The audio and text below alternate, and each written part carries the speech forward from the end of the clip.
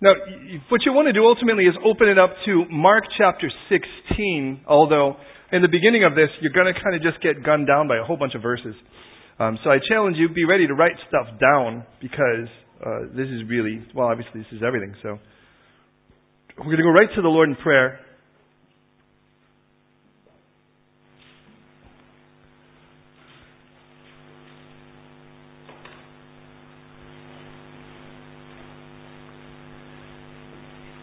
Will you pray with me, please? Oh God, it is so true. Oh, how great it is to be loved by you. And we do pray you'd breathe your life now. God, I adore you. I thank you so much for being such a wonderful, amazing, awesome God. And on this day, Lord, it amazes me. Outside of these walls, there are people going about it as if it's another day, just any other day. And here we are in here, gathering to celebrate the most important event in history. And I pray today, Lord, that that every one of us would be radically, radically touched. Lord, that your Holy Spirit would embrace each of us and captivate us in your word. And Lord, today may we get it better and clearer than we've ever gotten it. And I pray, Lord, that you would redeem every second. Please have your way. We commit this time to you, Lord. Do not let me go in message too long or too deep, Lord, but rather in perfect depth and length, Lord. Let this be now your time where your word bursts open and comes alive and we get it. We really, really get it. And we have so much fun in your word now. So God, please do your work. Immerse me in your Holy Spirit. Come upon me, God, and speak fluent us now in a way that we get it. So Lord, have your way. In Jesus' name. Amen. I would say today is that when any, please don't just believe me. Don't just assume it's true because I say so. Some of you have heard that for quite a while. If you cannot take the word and hold all things and test all things by the word of God, you'll be led by the person with the greatest passion or vigor. And often that can be a very, very it'll always be a dangerous thing. You have to have something unchanging and absolute to test it by. Let's start with this. Let's say Ciuti, for whatever reason, decides to walk into Buckingham Palace. Now, Ciuti walks into Buckingham Palace. He demands a room. As he demands a room, he also demands that he should have the right to reappoint the Archbishop, drive as fast as he wants in any car without a license plate, and sit at the Queen's table for dinner. Now, people would start to ask, excuse me, are you a Windsor? You don't necessarily look like a Windsor. Are you a Windsor? And he says, no, but I've been on a tour in Buckingham. I've actually been there a couple times now. And because I've been there a couple times, shouldn't I have a right to sit at the Queen's table and just start to be able to take the benefits of a family member? He says, no. You can't make up your own rules. You got to be part of the family to experience the benefits of the family. As he walks out of there, still in his delusion, he's joined by a few friends. Let's just say Luke joins him, Shamar joins him, Bruno joins him. Now the four of them decide that they're going to go and they walk over to 10 Downing Street. As they walk over to 10 Downing Street, now they go and they stand at the guard and they demand £300 plus travel and restaurant subsidies. And they say, well, why in the world would you possibly ask for those things? And they say, well, that is the day's pay for a House of Lords member. And of course, necessarily, the question would ensue, are you part of the House of Lords? You don't necessarily look like guys from the House of Lords. You're, by the way, about 1/10 the age, and wear those cute little powder wigs. For which they say, well, no, none of us have actually done that, but we've been on the tour a few times. We've actually walked through and we've seen sort of how things work, and we've visited the House of Commons, and we're clearly not commons, so we figured we would be lords. And with that, we demand then the right and pay for that. Well, the problem is they say, well, if you don't work there, you don't get paid there. You say, well, but we've decided these were our rules. And they say, oh, you can decide whatever you want. You can decide you're a chicken, but that doesn't make you a chicken. In the end of it all, just because you decide you want to make up your rules, there are rules that stand outside of those things. And unless you're a member of the family, you don't get benefits of the family. And in the same way, unless you are under its employ, you really don't get a paycheck there. Now, why is this so important? Because to be honest, religion falls into both of those categories so regularly that it's almost uncommon for it not to. On one side, you have the person who actually doesn't have a personal relationship with Jesus Christ, but demands heaven. Somewhere in all of that, they really haven't said yes to Jesus' gift at the cross, but somewhere down the line, they've been to a church. So they've been on tour. I mean, they weren't really there to interface necessarily. They were kind of there to take.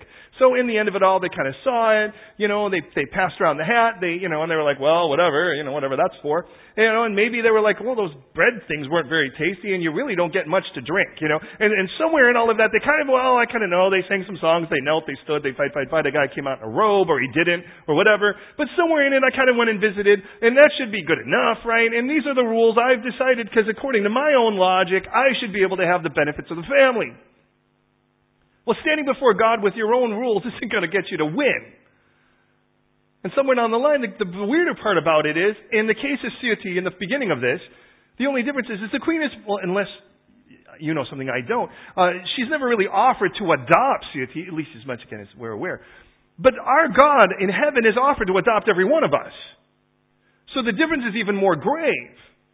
Because when we stand before God and we actually say, well, I demand for you to let me in, and I want to be able to have a place at the table, and I want to have eternity in this house.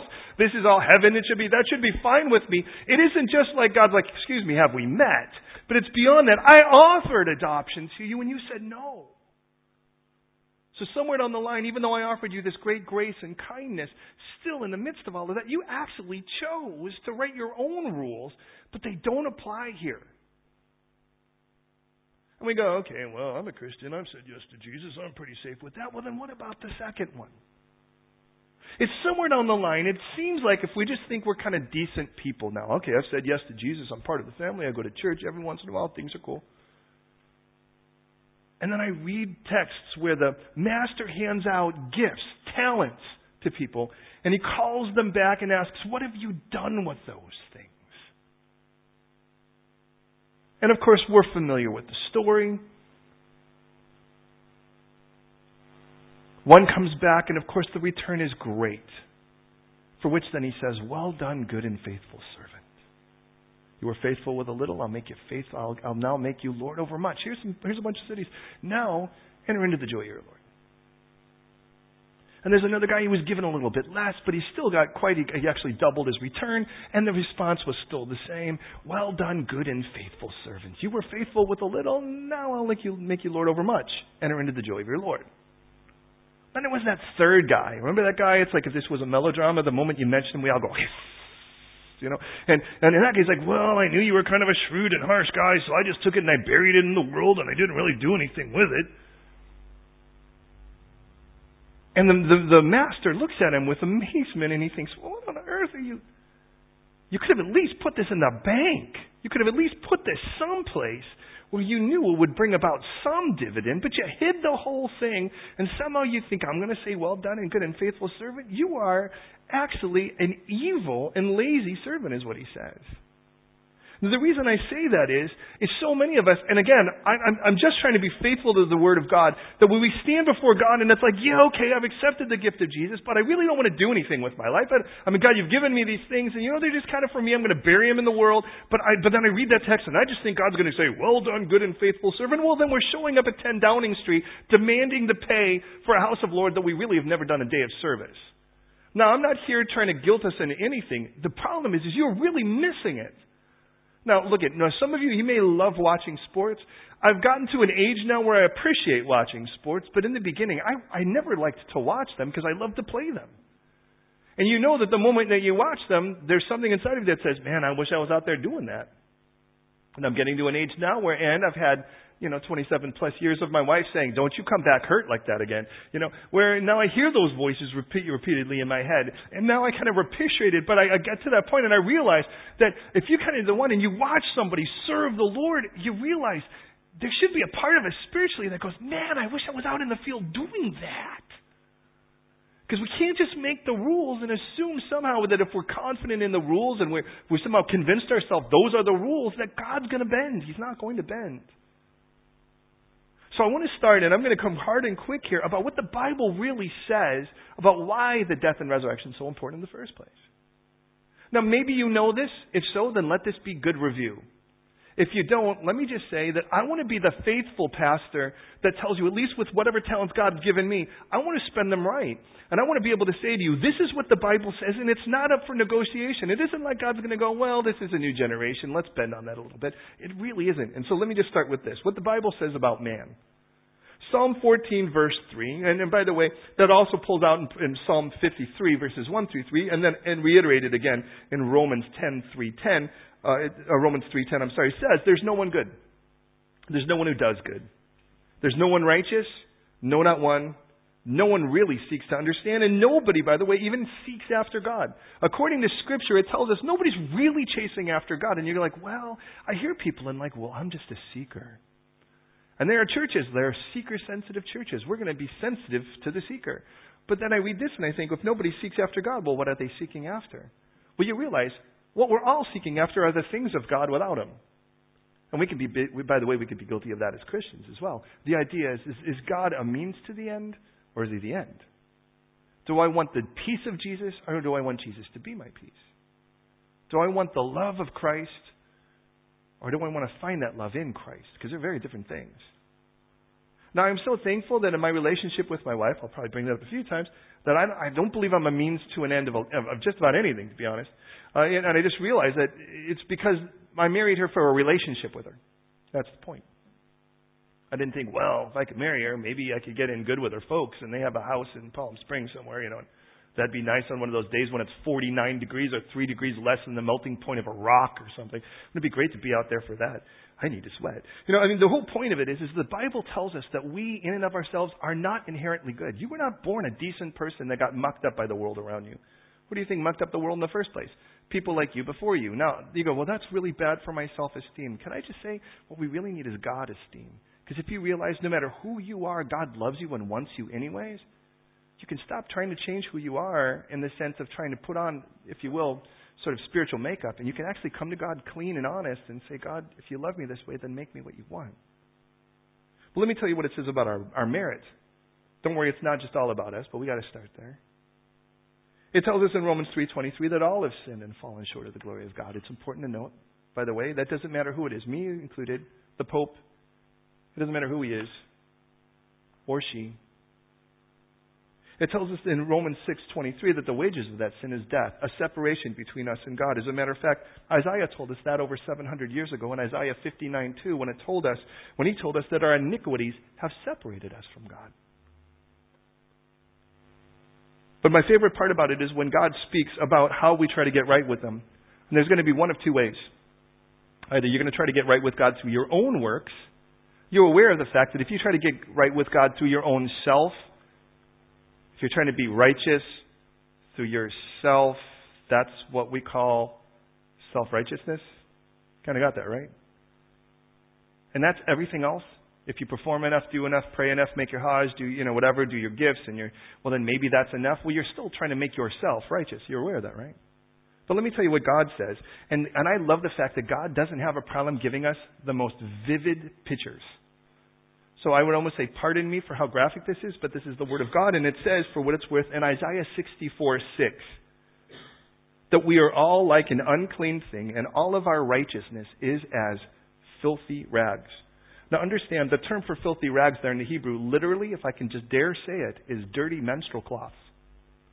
Now imagine, if you will, you messed up with somebody. You said something and you offended them, you hurt them, and then you went and you found a bunch of dirty menstrual cloths and you wanted to give that as a peace offering to them. Now what person in their right mind would go, oh, well now that you've given me that, let's just be friends again. There's an insanity behind that, and that's the way God sees us trying to make ourselves right with Him.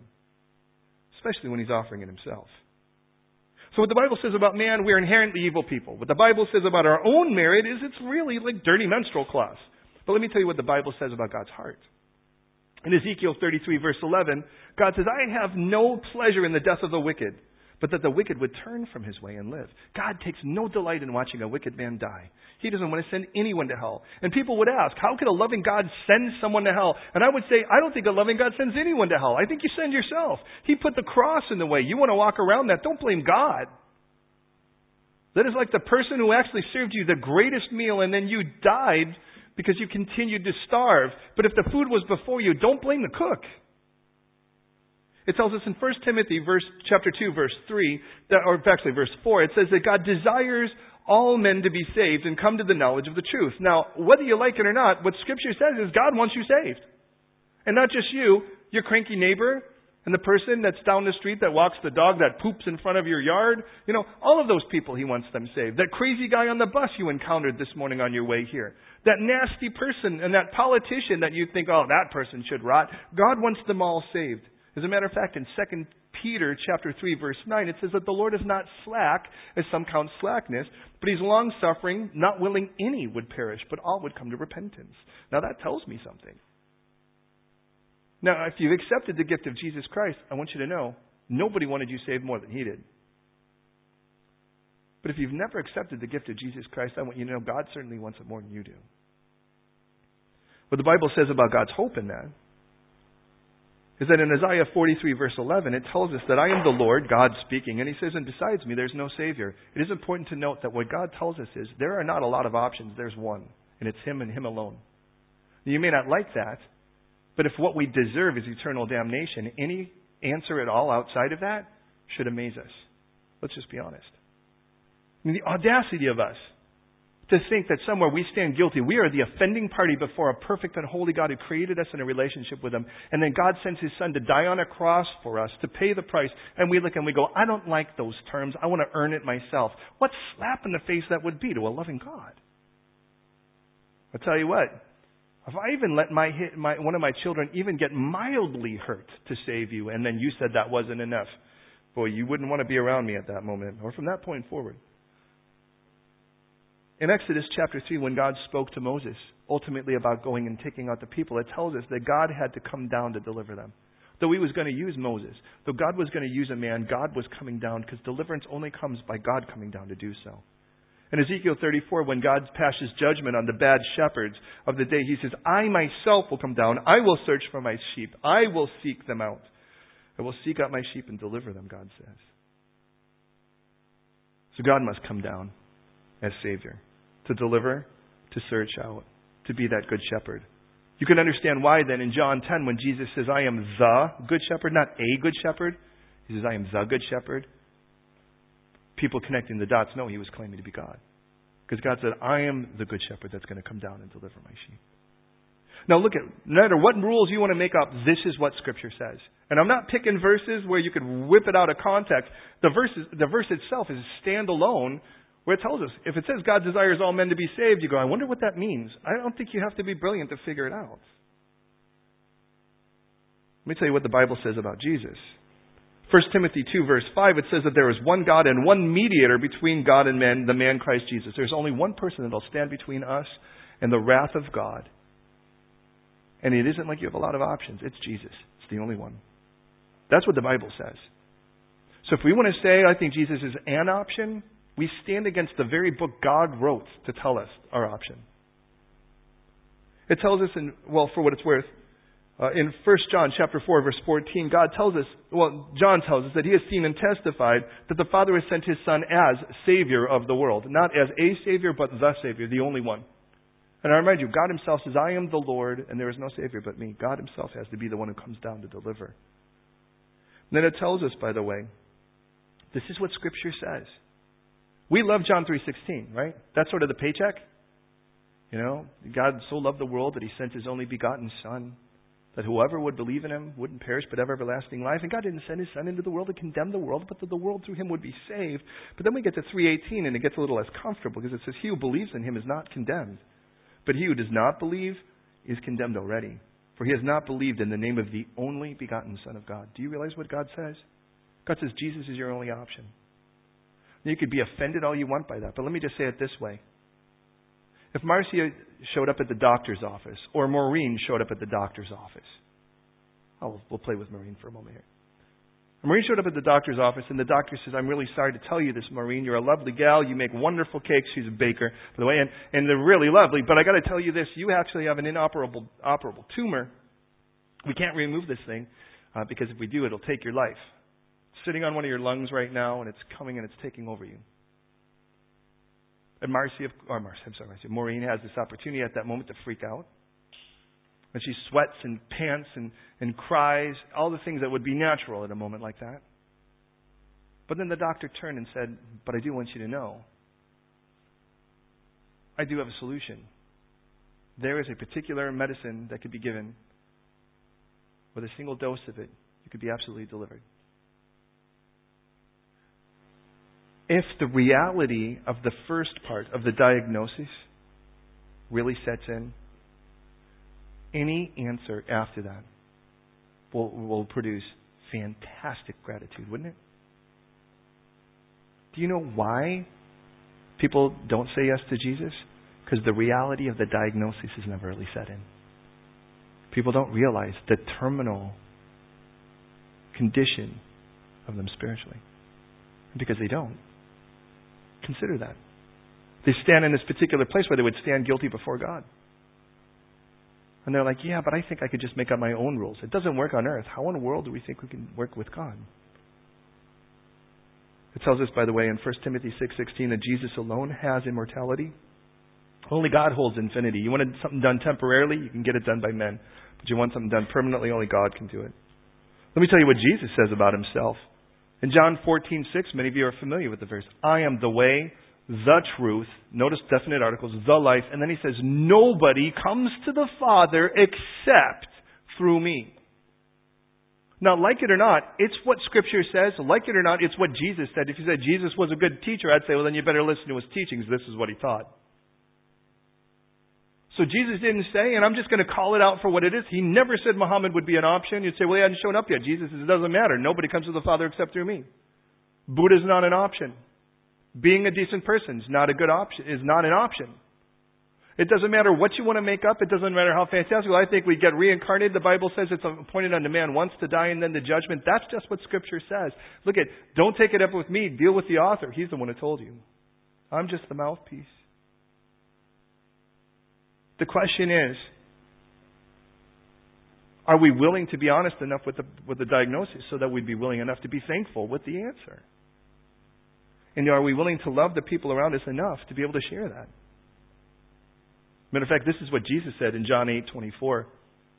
This is, if you do not believe that I am He, you'll die in your sins. Now you have to realize, Jesus was loving enough to tell you the truth. What the cross was a place of total sacrifice. Jesus knew that because when the rich marketer came up to him and he said they had kept all the commandments, but then Jesus said, there's one thing you lack. Go and sell whatever you have, give it to the poor. Notice he didn't say, give it to me. You'll have treasure in heaven, and then come take up your cross and follow me. That guy knew, because he walked away quite sad, that it was a place of great sacrifice. He knew that. It tells us in Philippians chapter 2 that Jesus himself, being found in the appearance of a man, he humbled himself and became obedient to death, even death on the cross. And we know this. The cross is a place of total sacrifice. We know that. And because we know that that's when we start talking about the cross, there's something inside of us that goes, I don't want that. Why would I want that kind of sacrifice? I mean, there are a lot of people who undergo chemotherapy, and I'm not one of those kind of people that's a big promoter of something or something not on a situation like that, but they know that there are a lot of prices to be paid for that. You lose your hair, don't ask, I didn't get it. It just happened naturally. It's like, and there are a lot of things. It's a horrible experience. But the benefits of it are far outweigh the horrible experience at the moment. It was rough for a moment, but let me tell you, in the end of it all, you'll be thankful. On the other side of it, the same thing happens, to be honest, with childbirth. And how is that weird? You can compare the two. Because giving birth, by the way, now I'm told, obviously I've never given birth. Yeah, you can end that rumor. But I've been there while it's happened. And I can tell you, as profound as it is definitely not the most pleasant experience for the person giving birth. However, there are an awful lot of babies out there. And there are some people that have like so many children at this point, I don't know if they have to start calling them numbers. Where you have someone like George Foreman who names all of his kids George so he doesn't have to forget. And the reason I say that is just because something is unpleasant doesn't mean it's not right. The cross is a place of shame. Hebrews 12:2. It tells us that our Jesus, by the way, the author and finisher of our faith, for the joy that was set before him, that's you, by the way, endured the cross, scorning its shame. He knew that it was a place of shame. And we know that too because he tells us to take up our cross and follow him. Interesting, that cross, according to John 19, I believe it's verse 25, was the place where Jesus actually assigned responsibility from John, of his mother to John. It's a place of responsibility. And here's the cool part. Have you ever lied to yourself about being wrong, and then you finally come to and be honest about it? There's something wonderfully cleansing about that. Living a lie is one of the most unhealthy and depleting things a person can have. And the cross is the end of our enmity. It is the place where our guilt was paid. And we know that. Even though it's considered foolish and offensive and worthy of persecution, for those, of course, who are perishing, but on the other side of it, it tells us that the handwriting of requirements, by the way, was paid when Jesus died on that cross. That's Colossians 2:14. And it tells us that he reconciled both, that's Jew and Gentile, to the Father through the cross, putting to death the enmity, and that's in Ephesians chapter 2, verse 16. But see, the problem is that the cross is only half the story. On this day, on the day we call Easter, or I would prefer to call Resurrection Day, we don't celebrate Jesus dying on the cross. Ironically enough, that's called Good Friday. It is good, by the way, only for those who receive that gift, if you think about it, but it certainly wasn't good for Jesus on that day. Except for what he was getting. He was getting us. But on this day, we celebrate the second part. What this day tells us, that resurrection, it is important to recognize. Jesus told us in John 11:25 that he was the resurrection and the life. This new life we talk about, he is it. He doesn't just give it. And again, Jesus isn't a means to the end. He's the end of it. He is that new life that I'm looking for. And of course, those apostles gave witness and preached and testified of that resurrection. That's the point of it. But there's a really important verse, and I pray that it would be etched into your heart and mind as it would be mine, and that's Romans chapter 1, verse 4, because it tells us that Jesus himself was declared to be the Son of God with power, according to the Spirit of holiness, by that resurrection of the dead. Now understand that, because there's a whole group of people out there that are very violent and very strong on this opinion, which, by the way, happens to be a false opinion according to Scripture, that God had no son. Might I say, God has an awful lot of sons, and I happen to be one of them. I'm so thankful my God's into adoption. How about you? But it tells us that Jesus was declared to be the Son of God because the resurrection proved it. The resurrection proved what a son looks like, and that is that death no longer has power over him. That's the beauty of it. Now, forgive me if you will for taking this sort of lengthy trip for it, because I have to do that before we actually go quickly through these quick stories that we're going to get in Mark.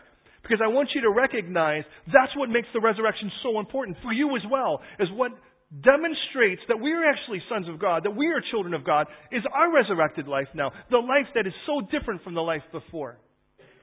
As a matter of fact, this is what Paul would say to the Corinthians in 1 Corinthians chapter 15, I believe it's verse 17, where he said, if Christ is not risen, your faith is futile. Do you know what that means? It means, boy, you have the stupidest faith. As a matter of fact, he says you're still in your sins. And then in verse 19 of that same chapter, he says, if in this life, and only in this life, we have a hope in Christ, that's it, then we of all men are most pitiable, or we might say pitiful. If really all we really think is that there's this life and nothing beyond this, and there's no real resurrection, we're the most pitiful people on the planet. Because our entire hope is rested upon the fact of a relationship with somebody who rose from the dead. Now, let's get to this story and see how it plays out. In Mark chapter 16, he doesn't develop it like we would get it, by the way, in Matthew, Luke, and John, where the stories are really amplified and we kind of get more of the narrative. He kind of gives us an overview. But if you take a look at it with me, it tells us this in Mark chapter 16, verse 9. Now when he rose early on the first day of the week, he appeared first to Mary Magdalene, out of whom he had cast out 7 demons. She went and told those who had been with him, and as they mourned and wept. And when they heard that he was alive and had been seen by her, they did not believe. That's our first of our 3 people, Mary Magdalene, or 3 characters, if you will. The Bible tells us, by the way, in John chapter 20, the story, first 18 verses. Mary Magdalene obviously has a very intimate relationship with God. And it's important to recognize that there are some people out there, because their mind is so warped, and the Bible tells us, to those that are depraved, nothing is pure. But to the pure mind, all things are pure. That I read about Jesus having a relationship with a woman here, and there's nothing romantic about it other than the fact it's beautiful that He delivered her. Now, look at it. If you had been, in essence, completely dumbstruck and a complete puppet of hell itself, and you were delivered, I think you would be hanging real close too, wouldn't you? But it tells us, by the way, and it's important to note in our first story, that Mary had gone to the tomb. But there are those out there right now that try to say that Jesus wound up actually shacking up with Mary and having a few kids and settling down. And to be honest, it's funny, but I love to take it beyond that. Obviously, Jesus, from His public ministry, before He met Mary, to the time that He died on the cross, would never have had time to get alone with her. I mean, obviously, the whole story is senseless. But the whole point of it is, for a person that wants to bring this crazy story, I like to ask, well, if Jesus didn't have that time before He died, He must have resurrected, according to your story, because it would have been the only time He'd had time to do something like that. So what are you going to do with the resurrected Jesus? I think that's much more important. But Mary is at the tomb, and she's crying. And she is weeping with absolutely no concept that Jesus is alive. We know that because the terms she uses are past tense in terms like laid Him. She is told by an angel, Mary, well, actually, doesn't use her name. He just says, what are you looking for? Jesus of Nazareth? He's not here. Remember, He told you He would raise from the dead. Come and take a look for yourself. Loose paraphrase. Again, see it for yourself. Now go tell the disciples, and Peter, by the way. Go tell him. And it tells us after all of that, somewhere Mary sits back down and she's crying. Jesus appears behind her and He starts to talk to her. Why are you crying? She thought He was the gardener, and she says, Sir, at first she says, they've taken my Lord and I don't know where they've laid Him. Notice there's no possibility in her head that Jesus just got up and walked up on His own. She'd watched Him die. And then she turns, thinks He's the gardener, and says, Sir, if you're the person who laid Him somewhere, could you just show Him to me? Could you bring me to Him? She's staring Jesus in the face and she can't even tell it's Him. And then He says, Mary. And somewhere in the way that He said her name, it all made sense. When God spoke her name, as He told us in John 10, He's the good shepherd and He calls His sheep by name. Somewhere in it, it wasn't that God was just this God over this big institution. He was a God of people that He called by name. And I remind you, He desires no one to perish. At that moment, she's like, oh, Rabboni. Then she goes and tells these guys. That's what it tells us here. She goes and tells the guys that had been with Jesus the longest. And they don't believe her. But let's be honest. Probably, because she had been from Magdalene, by the way, isn't just like a surname. Magdala is a place. Magdal means tower, and it's actually just south, if you will. It's roughly about 9 o'clock on the clock of the Sea of Galilee. And I imagine that many of these people may have known her before she had been delivered. So she was a crazy... what do you think a woman's like, possessed by 7 demons? So when she comes back, after Jesus dies, and she comes back and starts telling you this crazy story, wouldn't you just thought, it's all come back, hasn't it? It would be hard to believe that. Not because she was a woman, but because the state she was before she met Jesus. And now with Jesus apparently gone, it would just seem to make more sense. But I want you to know something. It doesn't matter where you came from. When God gets a hold of you, He alone has immortality. He does things for good. I never fear going back to the person I was. Because you know what God did in kindness? He slayed that guy and rose up a new one. It's not like there's no one to go back to. In the first case, though Mary, and hear me on this, though Mary personally encountered Jesus, she told the people who were closest to Jesus and they didn't believe her. Then, it says, verse 12, after that He appeared in another form to 2 of them. Hey, what's up? After that He appeared in another form to 2 of them as they walked and went into the country. And they went and told it to the rest, but they didn't believe them either. And our second situation, we pull it out, by the way, from Luke chapter 24. I believe it's roughly verses 13 to 35. In that situation, of course, we know one of the guys by name. His name is Cleopas. There's argument over who the second guy is. Obviously, God doesn't say, so it's senseless to spend time arguing over something God didn't tell us. But two of these guys are heading out of Jerusalem after Jesus' death. I think there's an assumption if they killed Jesus, they're going to kill all of his followers, and Cleopas was a follower, as was the other guy. So they're heading out 7 miles away from Jerusalem. They can't do that on the Sabbath, because if you take anything basically beyond the Mount of Olives, well, that's actually breaking Sabbath law. Well, now it's Sunday, and Sabbath's over, and as the Sabbath's over, they're making their way. They're hightailing it out of there, and they're going to a place called Emmaus. 7 miles away, they figure that's about as safe as they could be at the moment.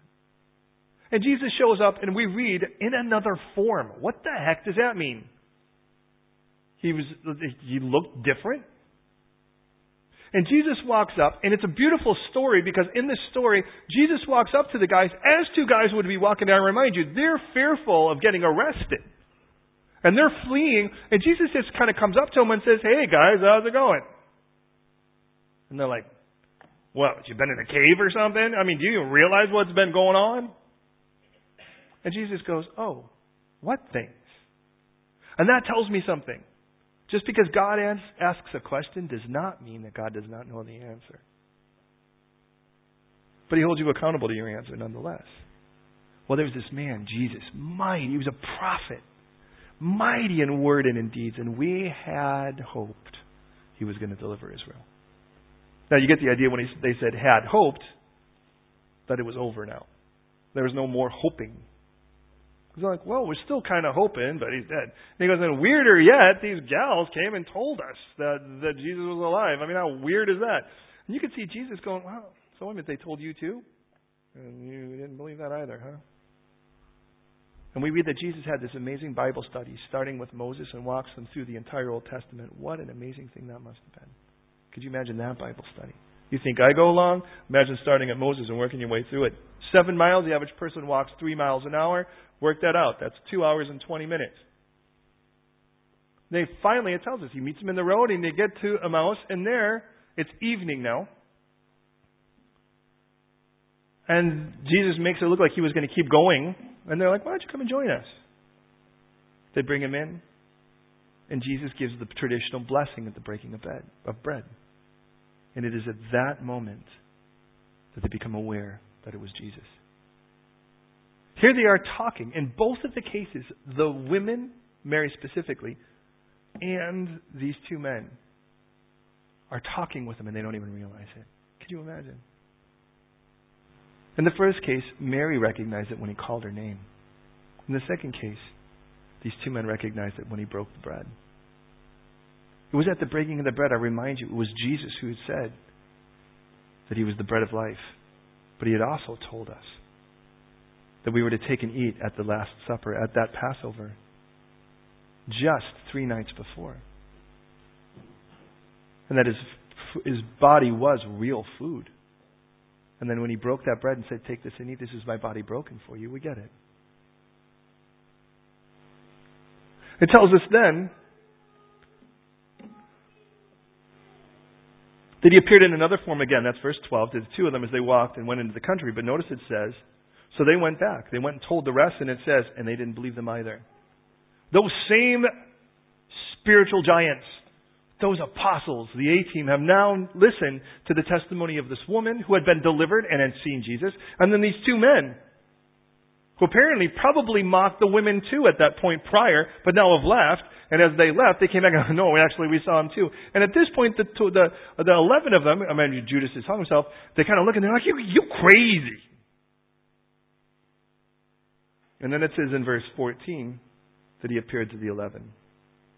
Not only to Mary, not only to the two, but to the 11. He appeared to the 11 as they sat at the table, and He rebuked their unbelief and their hardness of heart, because they could not believe those who had seen Him after He had risen. Now, it's interesting. We go back to the Gospel of John, chapter 20 for this, because it's interesting, because actually, though it's 11, Jesus actually first appeared to 10, and one of them wasn't there. The one that wasn't there was Thomas. And even after, that means Thomas saw Mary tell him the story. The two guys come back and tell him the story. And then he actually had to hear the other 10 of them and go, no, we all saw Jesus. And Thomas is like, y'all crazy. Unless I can stick my hand in his nail wounds. I'm in that hole in his side, sticking my hand there. I'm never going to believe this. Thomas was, by the way, an honest skeptic. He was not a cynic. There's a very big difference. A skeptic says, I need the facts. A cynic says, I don't care about the facts. I've made up my mind. I'm just going to pretend to be open-minded. Big difference. So when someone says, I'm a skeptic, I like to ask, are you a skeptic really, or are you a cynic? And Jesus shows up, and he looks and he goes, what's wrong with you guys? Do you realize how hard your heart is to not hear this information and change? The most amazing thing is the next verse. Our final verse, by the way, it tells us here, at least for this, he tells us in verse 15, he said to them, go into all the world and preach the gospel to every creature. And here's the funny part. Put all of this together. It starts with this. It starts with the fact that there was this woman who really loved Jesus, saw him alive, didn't even know it, wouldn't even believe it until he called her name, and then she believed it. Though an angel said it, she didn't believe the angel. And then the women came and told the guys, and they didn't believe the women. Then these two guys showed up, and they didn't believe these guys either. And then Jesus shows up and goes, you guys, look at how many people have told you and you wouldn't believe. And he goes, now I want you guys to go out, and I want you to go preach the gospel. Now, what do you think we think is going to happen? I mean, what role do we get to play? I mean, when people who genuinely saw Jesus physically right in front of them went and told guys who had been with them the longest, and they didn't believe them, and Jesus says, now it's your turn. Now, I'm going to go to a total stranger, and I'm going to tell them, hey, by the way, I've seen Jesus. He's changed my life. I mean, after all, isn't that kind of the cool part about this? And I'm going to expect them to believe? When if anybody was predisposed, Jesus had been telling them over and over and over again he was going to rise from the dead, and they didn't believe him. Now I'm going to show up to someone else and assume that that's going to actually convince them? How in the world do I think I can do it better than these guys? Because now I want you to go. And by the way, it's beautiful because in the tense, the idea of it is not, I want you to focus on going. He goes, you're going to go. Don't worry about the fact of going. That's not the part you make a choice in. The part you make a choice in is whether you're going to preach or not. No matter where you go, make the choice to preach the gospel. So what's the difference between us now and them then? Well, first of all, I want to remind you, Jesus was declared to be the Son of God by the resurrection of the dead. With power, by the way. The very testimony that we'll have is a resurrected life. A very different life. Do you remember when you were that addict? Whatever it was you were addicted to. The gossip, the hatred, the bitterness, the violence, the drugs, the pornography, whatever it was. Do you remember when you were helpless? Do you remember when you were out of control? Do you remember? I look around the room and I think there are some people around here, they could have, let's say if we were going to play the role of Mary Magdalene, I could think of people in this room maybe to pick before. You look back and you probably think that would have been me. There were others that were just fearful, like the guys fleeing. Maybe that would have been your story. Fearful. Controlled by that emptiness that comes with it. That black hole of seeing no future in it. Be consumed at the moment of the what ifs.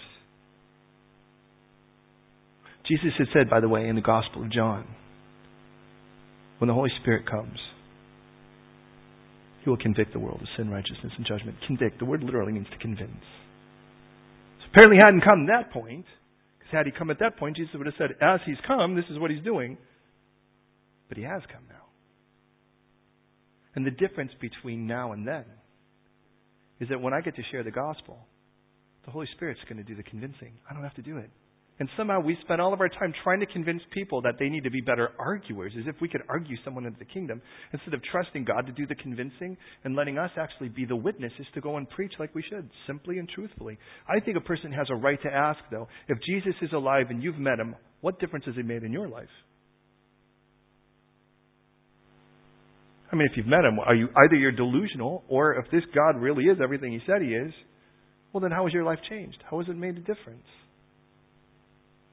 That's the beauty of our testimony. So this is what I want to do as we close this in prayer.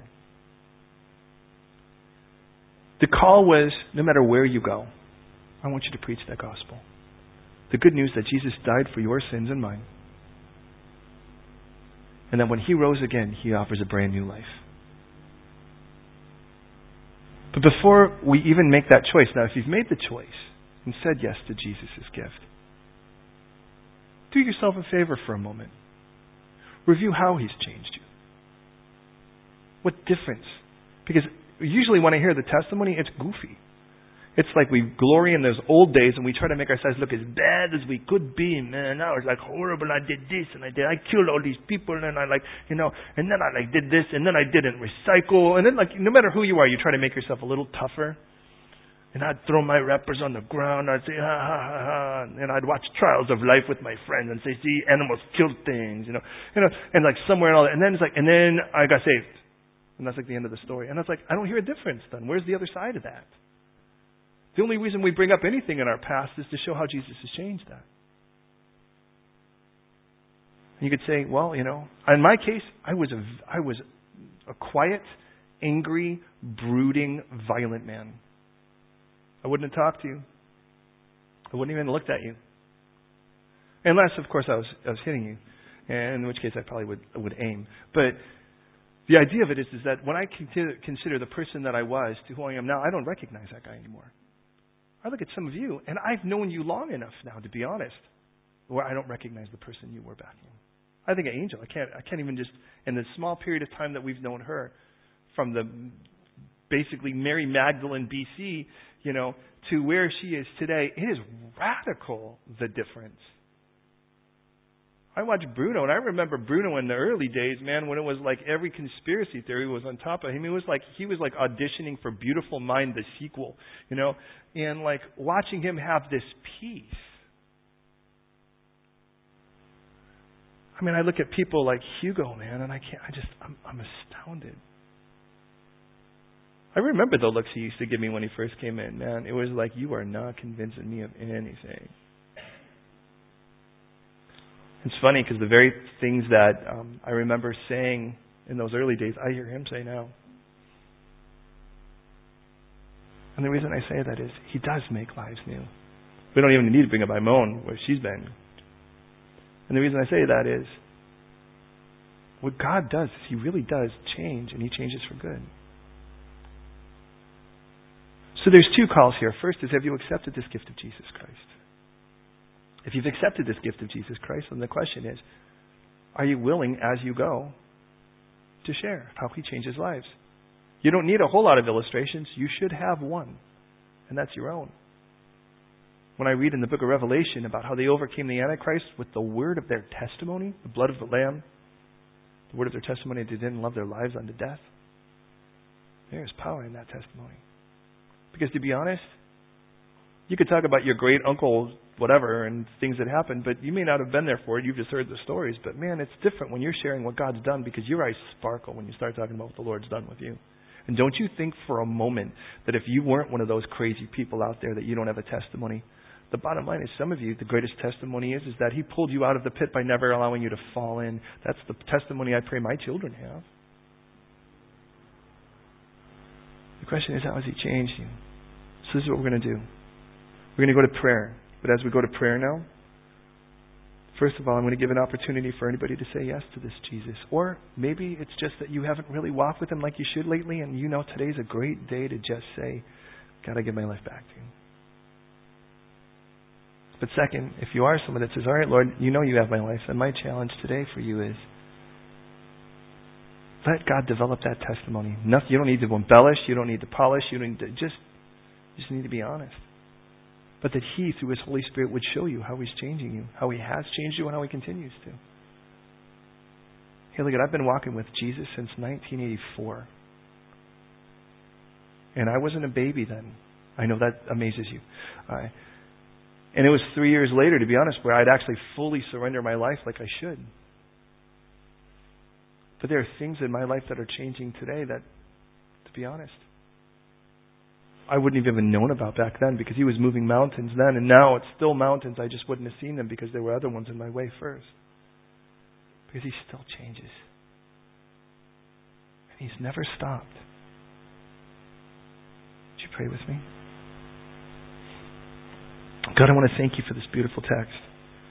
I want to thank you that you've made really clear who we are outside of you, but also who we are with you. That we're wanted and loved. And that you've not asked us to clean ourselves up or make ourselves righteous in and of ourselves, but rather you've asked for us to surrender. There's where the real victory is, and I want to thank you for that. So I just want to pray, Lord, right now. For every person here, that if there be any who have yet to say yes to Jesus Christ as their Lord and Savior, to accept this gift, that your Holy Spirit would convince them, just like you promised He would. That today we'd say yes. And if that's you right now, I'm going to pray a prayer. I ask you to listen, and at the end, if you agree, I ask you to give a confident, resounding amen. And what you're saying is, I agree. Let those words be my words. Let that prayer be my prayer. Or maybe today you just want to recommit your life. Well, hear these words, and with it, amen it with me. God in heaven, in and of myself, I'm a sinner.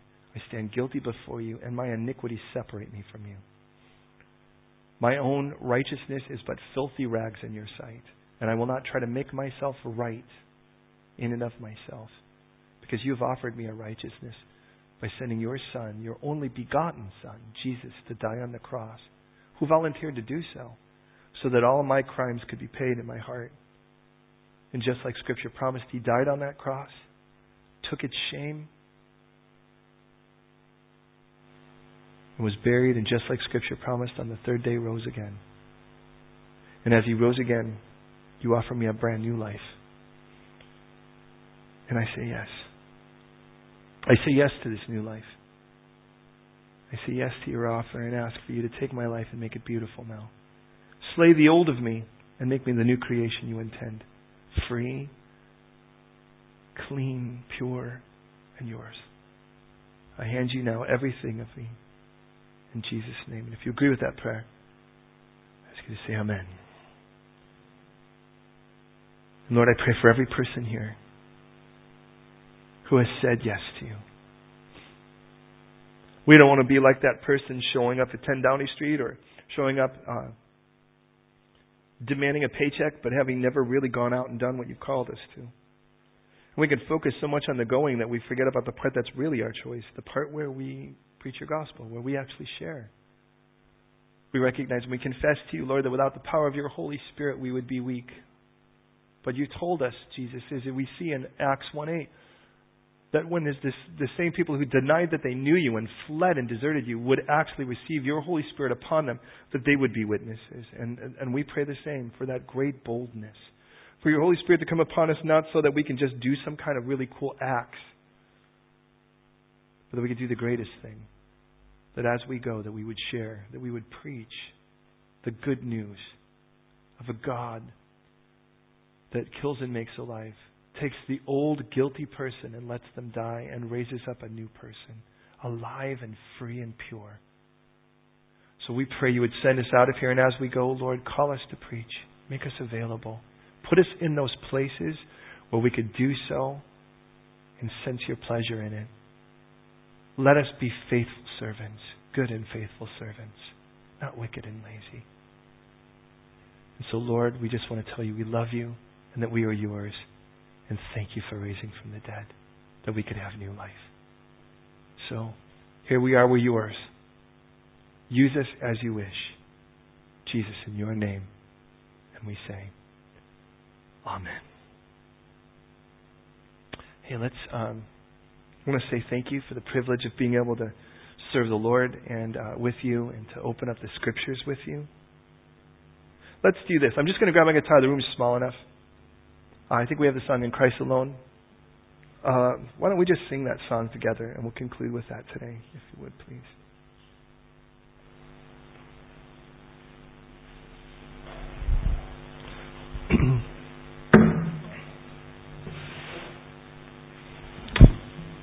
Now I'll give Daniel another couple of minutes with the kids, because although they may have killed him already. I'm only kidding.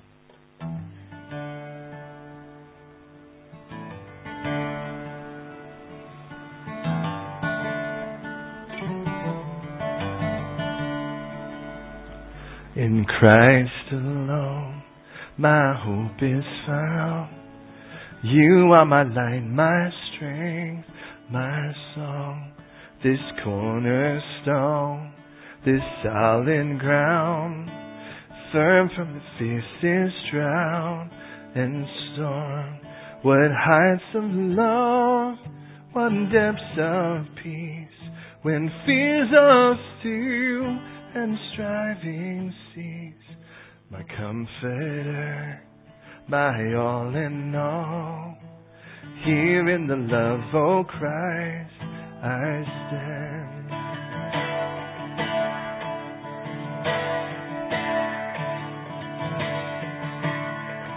In Christ alone, you took on flesh, fullness of God in helpless babe, this gift of love and righteousness, scorned by the ones you chose to save, till on that cross you bled and died.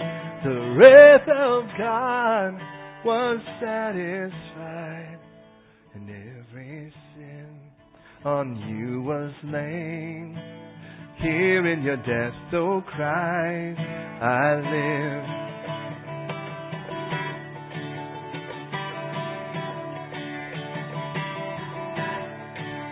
And in the ground your body lay, light of the world in darkness slain, then bursting forth in glorious day, up from the grave you rose again. And as you stand in victory, since curse has lost its grip on me, for I am yours and you are mine, bought by the precious blood of Christ. And as you stand in victory, since curse has lost its grip on me, for I am yours and you are mine, bought by the precious blood of Christ.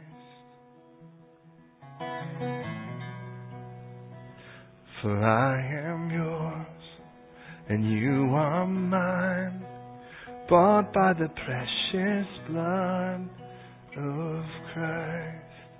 Thank you, God, for giving us new life, for setting us free. And may we live that life now. May we reckon the old man dead and live in the newness of life as you call us to. In Jesus' name. Amen. Happy Resurrection Day, friends. God bless you.